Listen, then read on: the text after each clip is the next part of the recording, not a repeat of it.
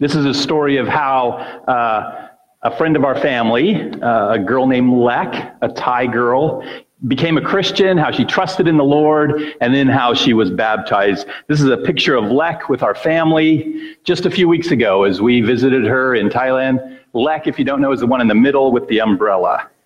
That's funny. The picture was taken in front of the building where Lek teaches. She teaches chemistry at Thepsatri University in Lopburi, Thailand.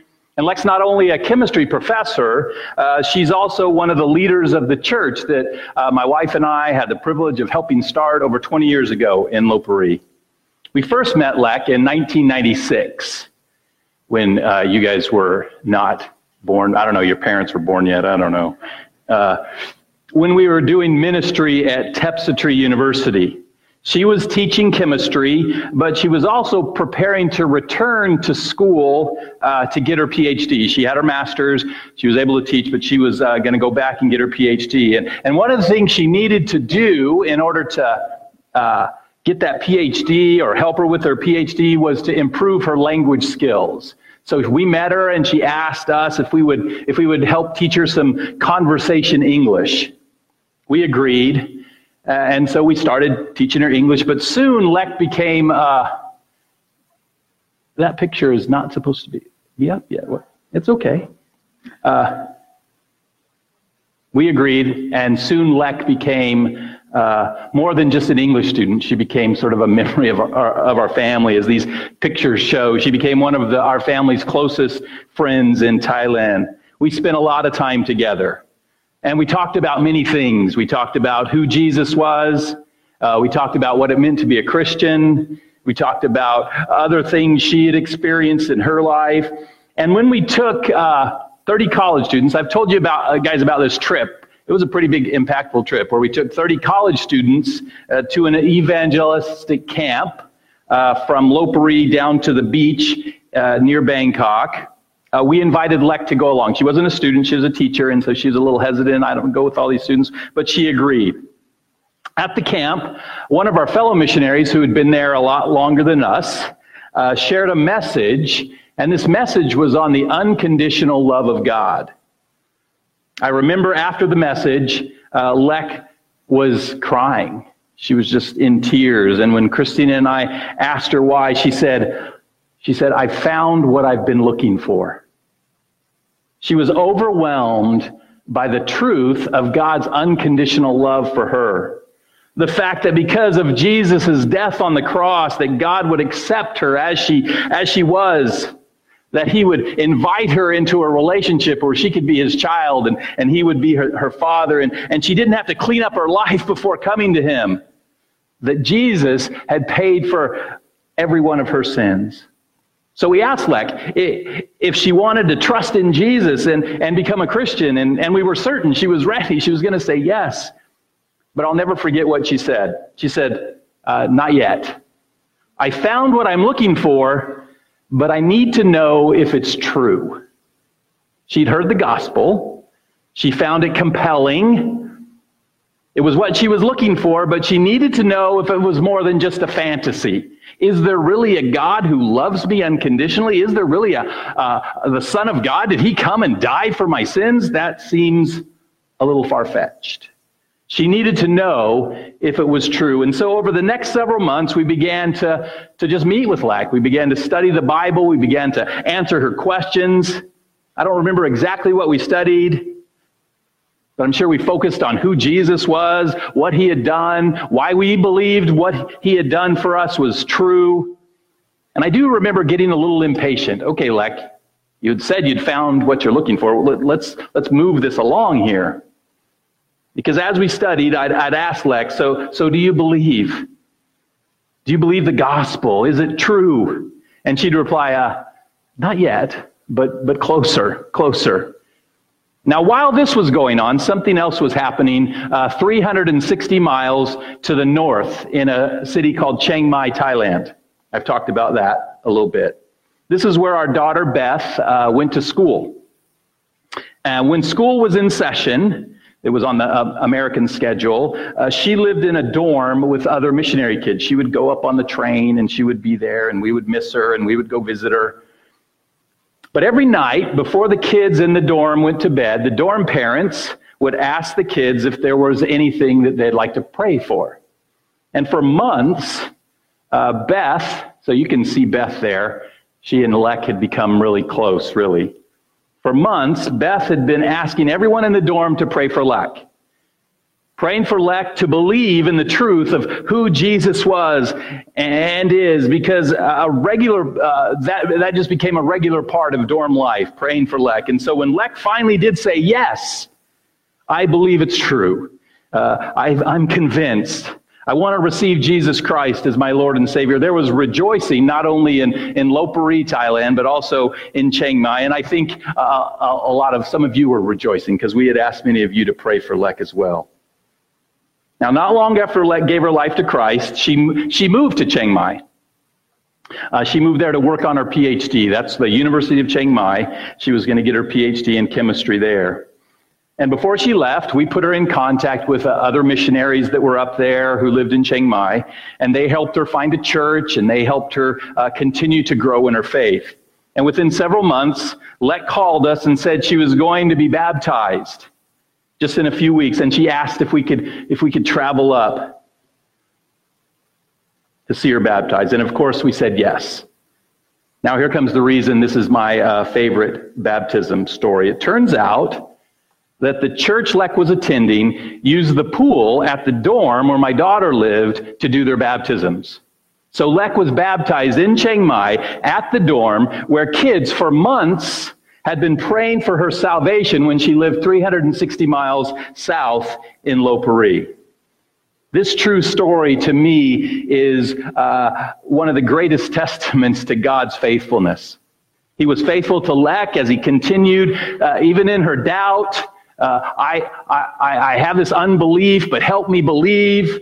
He continued to draw her to himself. He was faithful to Christina and I as we saw him work through us. Through our weakness, we saw his strength as he brought Lek to himself. And he was faithful to those kids in the dorm, giving them a tangible example of how he would work through their prayers. So that's my favorite baptism story. You guys can go now if you want. Now it's going to get all Bible-y and stuff, but you guys can go. You guys don't want to go? Are you guys staying? Okay, you guys are staying. Are you guys staying?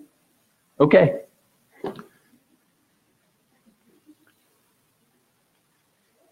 Now that was my favorite baptism story. And for those of us who've been baptized, we have our own stories, right? They may not be as dramatic as Lek's, but each one is meaningful. Each one provides this solid memorial to our faith in Jesus Christ. But maybe you're here today and you really don't know much about baptism. Maybe you're not a Christian, but you're curious about why these people insist on dunking one another in a hopefully semi-lukewarm water that's up there. And it's a little, you guys won't see it, but it's kind of a little brown too, just so you know. But what's the big deal? So when we were I'll tell you this, just to make those of us that are going in the water feel a little better. When we were in Thailand, in Chiang Mai, a couple weeks ago, we went to an elephant sanctuary. Not one of the bad places, but the good places where they take care of the elephants. We got to feed elephants, and we got to bathe with elephants. We went into mud. It was actual mud. It was like a mud bath in a spa, except it had elephant poop in it as well. It was very interesting. And so we went in the mud, and then we got out of the mud, and then we went into clearer water, much not as clear as what's up there. So as we go into that water, realize I survived elephant poop water. Okay. I lost where I was. What am I talking about here? Maybe you're curious about what's the big deal here, or maybe you're a Christian. Maybe you've been baptized, but you haven't really grasped the significance of baptism. For me, when I was baptized, I was 13 years old. All I really knew was that the pastor said it was a good thing to do. My parents wanted me to do it. And I said, okay, that God wanted me to be baptized. And so I did. So today, no matter where you are, before we witness these two baptisms, I want to help us to understand better what baptism really is, what it means, and why we do it. So let's begin with the question, what is baptism? And the first thing we need to do is look at the word baptism. This word baptism is a transliteration.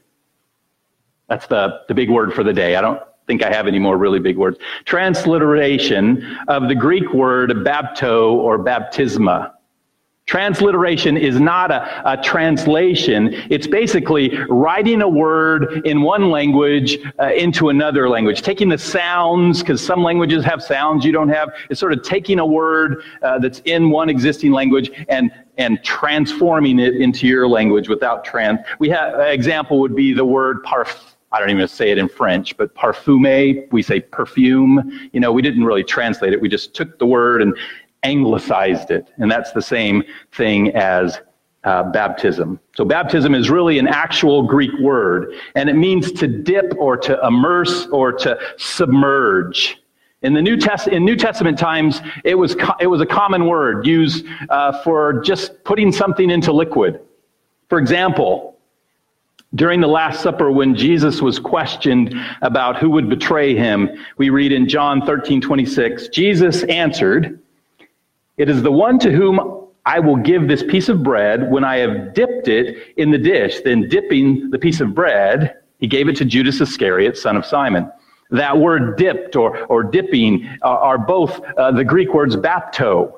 So in the Greek and Roman cultures, this word didn't have any really specific religious significance. It just meant putting or dipping or immersing something in liquid. In the Jewish culture, however, there's evidence that the word was used for ritual cleansings of an unclean Gentile who wanted to convert to Judaism. If a Gentile wanted to convert to Judaism, he or she needed to first be cleansed. So they needed to be baptized. The Jews were born, quote unquote, cleansed. We'll talk a little bit about that. But if you were a Gentile and you wanted to convert to Judaism, you needed to be baptized. John the Baptist is the first place in the New Testament where we see this idea of baptism. He was set apart by God as a prophet. He was to prepare the people of Israel for their coming Messiah. He did this by calling the Jewish people. He was calling the Jews, not the unclean Gentiles, to repent, to turn to God in faith and obedience, and to be baptized. That's why his name became John the Baptist. So for us to understand the baptisms we see today, we need to understand John's baptism. Let's begin by asking, what was the purpose of John's baptism? In Mark chapter 1, verse 4, we read, "John appeared baptizing in the wilderness and proclaiming a baptism of repentance for the forgiveness of sins." Remember, he appeared and proclaimed to the Jewish people. He was calling Jews to repent of their sins and to be baptized. So what did it mean for a Jewish person to be baptized? Now we need to understand that the Jews were waiting for their Messiah. Messiah is another transliteration it's from the Hebrew, not the Greek, and it means the anointed one. The Old Testament teaches that one who had been anointed or chosen by God would come to deliver his people. And John was preparing the Jews for the coming Messiah. Get ready. The one God has anointed, the one God has chosen is coming. He's coming to deliver you. Therefore, repent of your sins. Turn from your sins and turn to God. Put your faith in God. Begin to obey God and be baptized. Be cleansed. Now, in the minds of most Jewish people, because they were God's chosen people already, they were already ready for the promised Messiah. They were already clean. But under God's direction, John was calling out of the Jewish people at first a new people. And the mark of this new people would not be their Jewishness. It would not be that they were a descendant of Abraham, Isaac, and Jacob. The mark of this people would be repentance, faith, obedience, and baptism. Circumcision, if you remember, which was given to God to Abraham, was the mark. It was the symbol of God's covenant with the Jewish people. Every Jewish male child was circumcised when they were 8 days old. Circumcision signified that they were part of the same covenant people that their parents belonged to. But John is preparing the way for something new. A new covenant with a new people. A covenant in which what counts is not who your parents are, but who you trust in, who you believe in. And so the new symbol, the new mark of this covenant, of being part of this covenant people, was given, and that symbol is baptism.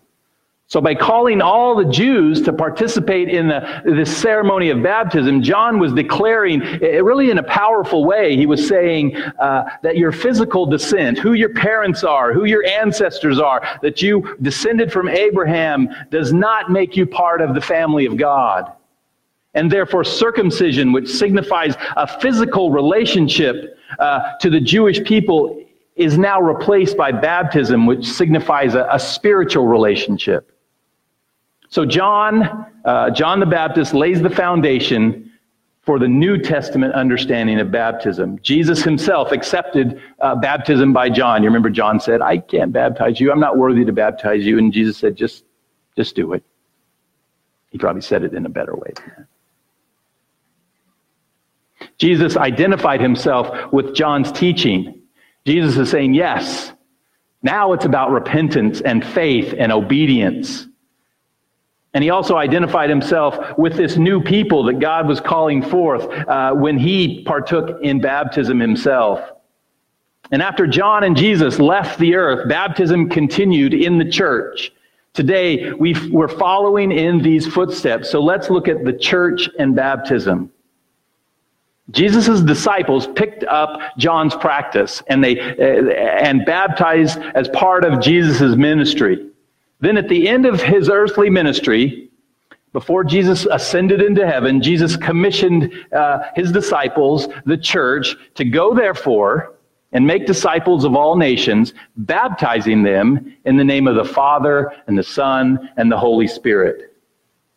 Baptism became and is this key component of what it means to be a disciple of Jesus Christ. We see this clearly in Peter's first sermon to the Jewish people gathered for Pentecost in Jerusalem.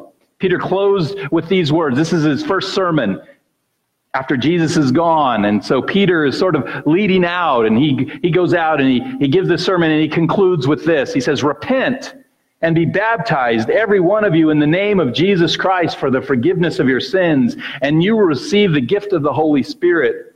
For the promise is for you and for your children and for all who are far off, everyone who the Lord our God calls to himself. Following in the steps of John the Baptist and in obedience to Jesus' command, the apostles called the nation Israel to repent and to signify that repentance through baptism. And the promise that they hold out is not merely for this generation, it's not just for this people, but for their children also. And not for those who are near, but for those who are far away. It's for everyone who hears and responds to the call of God. Forgiveness of sins and the gift of the Holy Spirit, the Spirit of God actually entering into your life, is offered to all who turn, who repent and follow Christ. And they go on to express that transformation that takes place through baptism.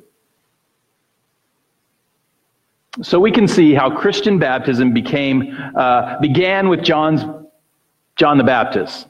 It was accepted by Jesus at the beginning of his ministry, and it was practiced by the disciples.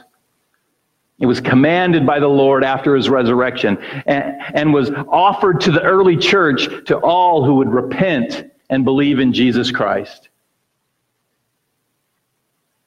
And we can see the meaning that it attained. It was a sign of repentance and faith in Christ as Savior and Lord of a new people. Baptism symbolizes your conversion to becoming a follower of Jesus Christ. It represents a turning from the old life and aligning yourself with Christ. Paul put it this way in Romans 6, verses 3 and 4. Do you not know that all of us who have been baptized into Christ Jesus were baptized into his death? We were buried, therefore, with him by baptism into death, in order that just as Christ was raised from the dead by the glory of the Father, we too might walk in newness of life. Baptism symbolizes death to the old, to that unbelieving way, and coming alive, becoming a new person who trusts and obeys Jesus Christ. The physical act of baptism was never and never will save anyone. We're not saved because we're dunked in some water. It's an outward symbol of what's already taken place in the heart of an individual. The New Testament teaches very plainly that we're saved by grace through faith, God's free gift. God shows his grace upon us, and we respond in faith, and that's what brings us to salvation. Believe in the Lord Jesus Christ, and you will be saved. For by grace you've been saved through faith, and this is not of your own doing, it's a gift of God. For in Christ Jesus you are all sons of God through faith. In our heart, we must decide or believe, receive, put our trust, our faith in Jesus Christ as our Lord and Savior. Salvation is not a product, it is a product of God's grace, and it's received by faith alone. So we ask the question then, why baptism? Why this outward demonstration, this symbol, if salvation is clearly a matter of grace by faith? Because salvation is not merely a matter of ideas or emotions. It's not just internal. It includes the whole person. And therefore the New Testament calls not only for faith in the heart, but also a confession with your mouth. Because Paul writes, because if you confess with your mouth that Jesus is Lord and believe in your heart that God raised him from the dead, you will be saved. For with the heart one believes and is justified, and with the mouth one confesses and is saved. Jesus said, for out of the abundance of the heart, the mouth speaks. The heart and the mouth, they go together. Confession with the mouth is an overflow of faith in the heart. We must never limit life in Christ to merely emotional or make it an internal thing.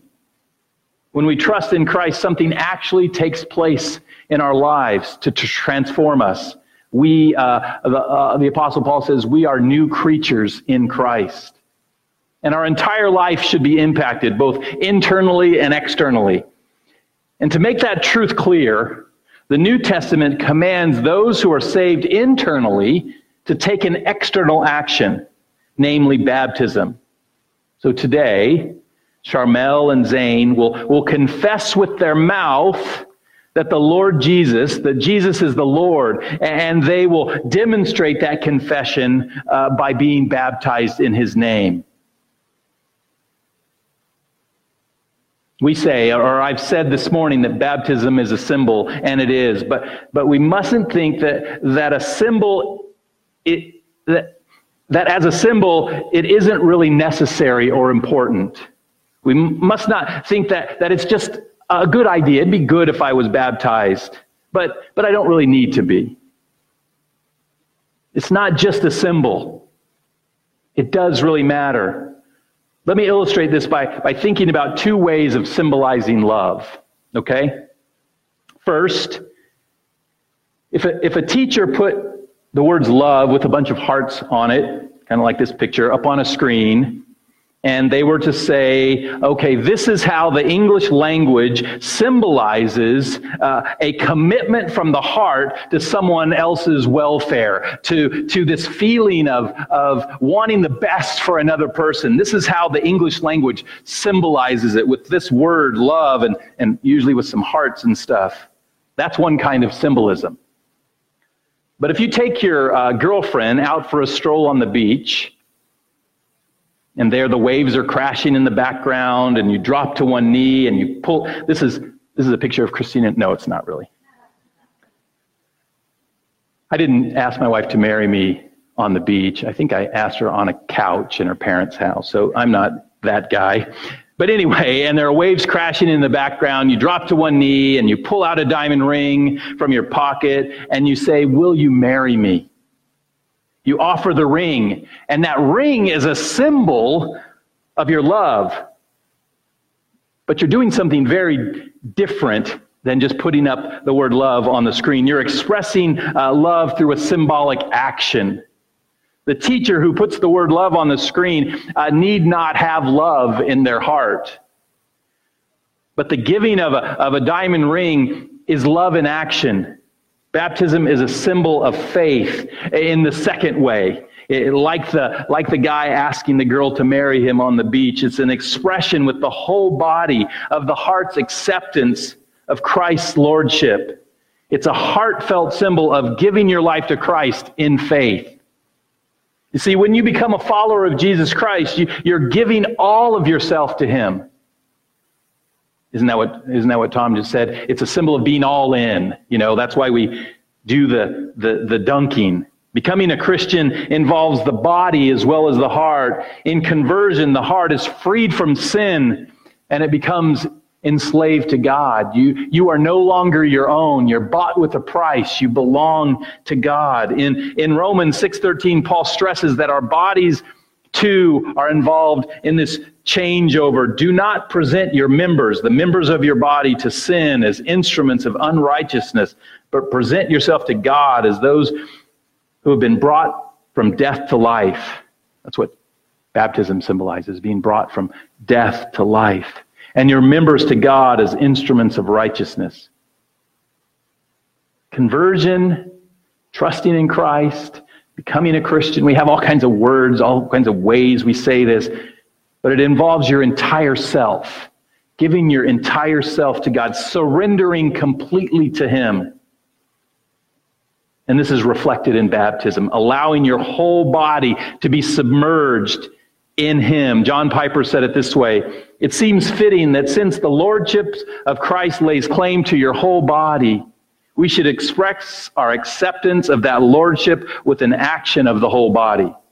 And the action Jesus commanded is baptism. Baptism gives expression to our faith that we are God's from head to toe. This is why the early church, this is why we at Bridges baptize by immersion.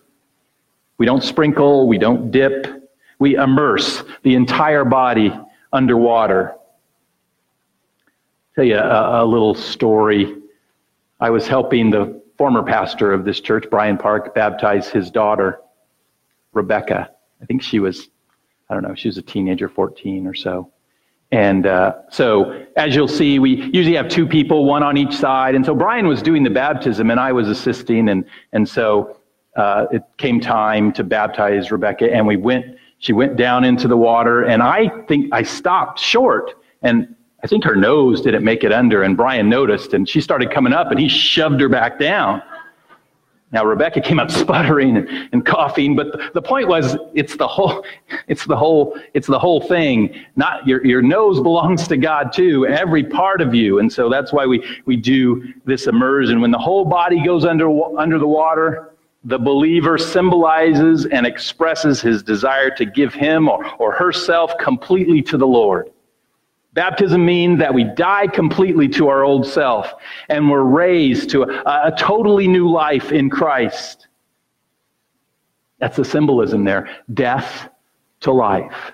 So today, in about 20 minutes or so, after we do our singing, our worship, we'll be blessed by observing 2 deaths and 2 resurrections. 2 people will proclaim externally the reality that's taken place internally in their hearts, in their minds. They'll say with their whole body, yes, I'll repent of my sins. Yes, I've placed my faith in Jesus Christ. Yes, I will seek to obey Him throughout the rest of my life. Yes, I will, through the power of God's Holy Spirit, die to myself my self-seeking ways, my sinful life, and I will, by God's grace, by God's love and His mercy in my life, live in this newness of life. That's what we're saying when we're baptizing. So as we observe these baptisms, I would encourage those of us who've been baptized to remember that internal commitment and that external proclamation you made to give yourself completely to Christ. Are you giving yourself completely to Christ today? Are you remaining true to the baptism that you experienced 5 years ago, 10 years ago, for some 30 years ago? Let these baptisms serve as a reminder of the new life you have in Christ. And if necessary, let this time of baptism serve as a recommitment to serving Christ with your whole body, with your whole self. And for those of us who are believers, we've said it's true, we believe, but have yet to be baptized. I'd encourage you with the words that Ananias spoke to Paul after Paul's conversion. This is right after his conversion. And why do you wait? I guess, Ananias was for really quick baptisms. Rise and be baptized and wash away your sins, calling on His name. And so if you would like to be baptized, if you're not Charmel or Zane, but are here and want to be baptized, just let me know. We'll make that happen as soon as we can in the near future. There's no reason to wait. Why wait? And finally, if you're here today and have yet to put your trust in Christ, maybe you're like my friend Lek. Maybe you like the idea of a God who offers to love you unconditionally. I mean, who wouldn't? Maybe you like the idea of someone that would pay for your sins, would die in your place.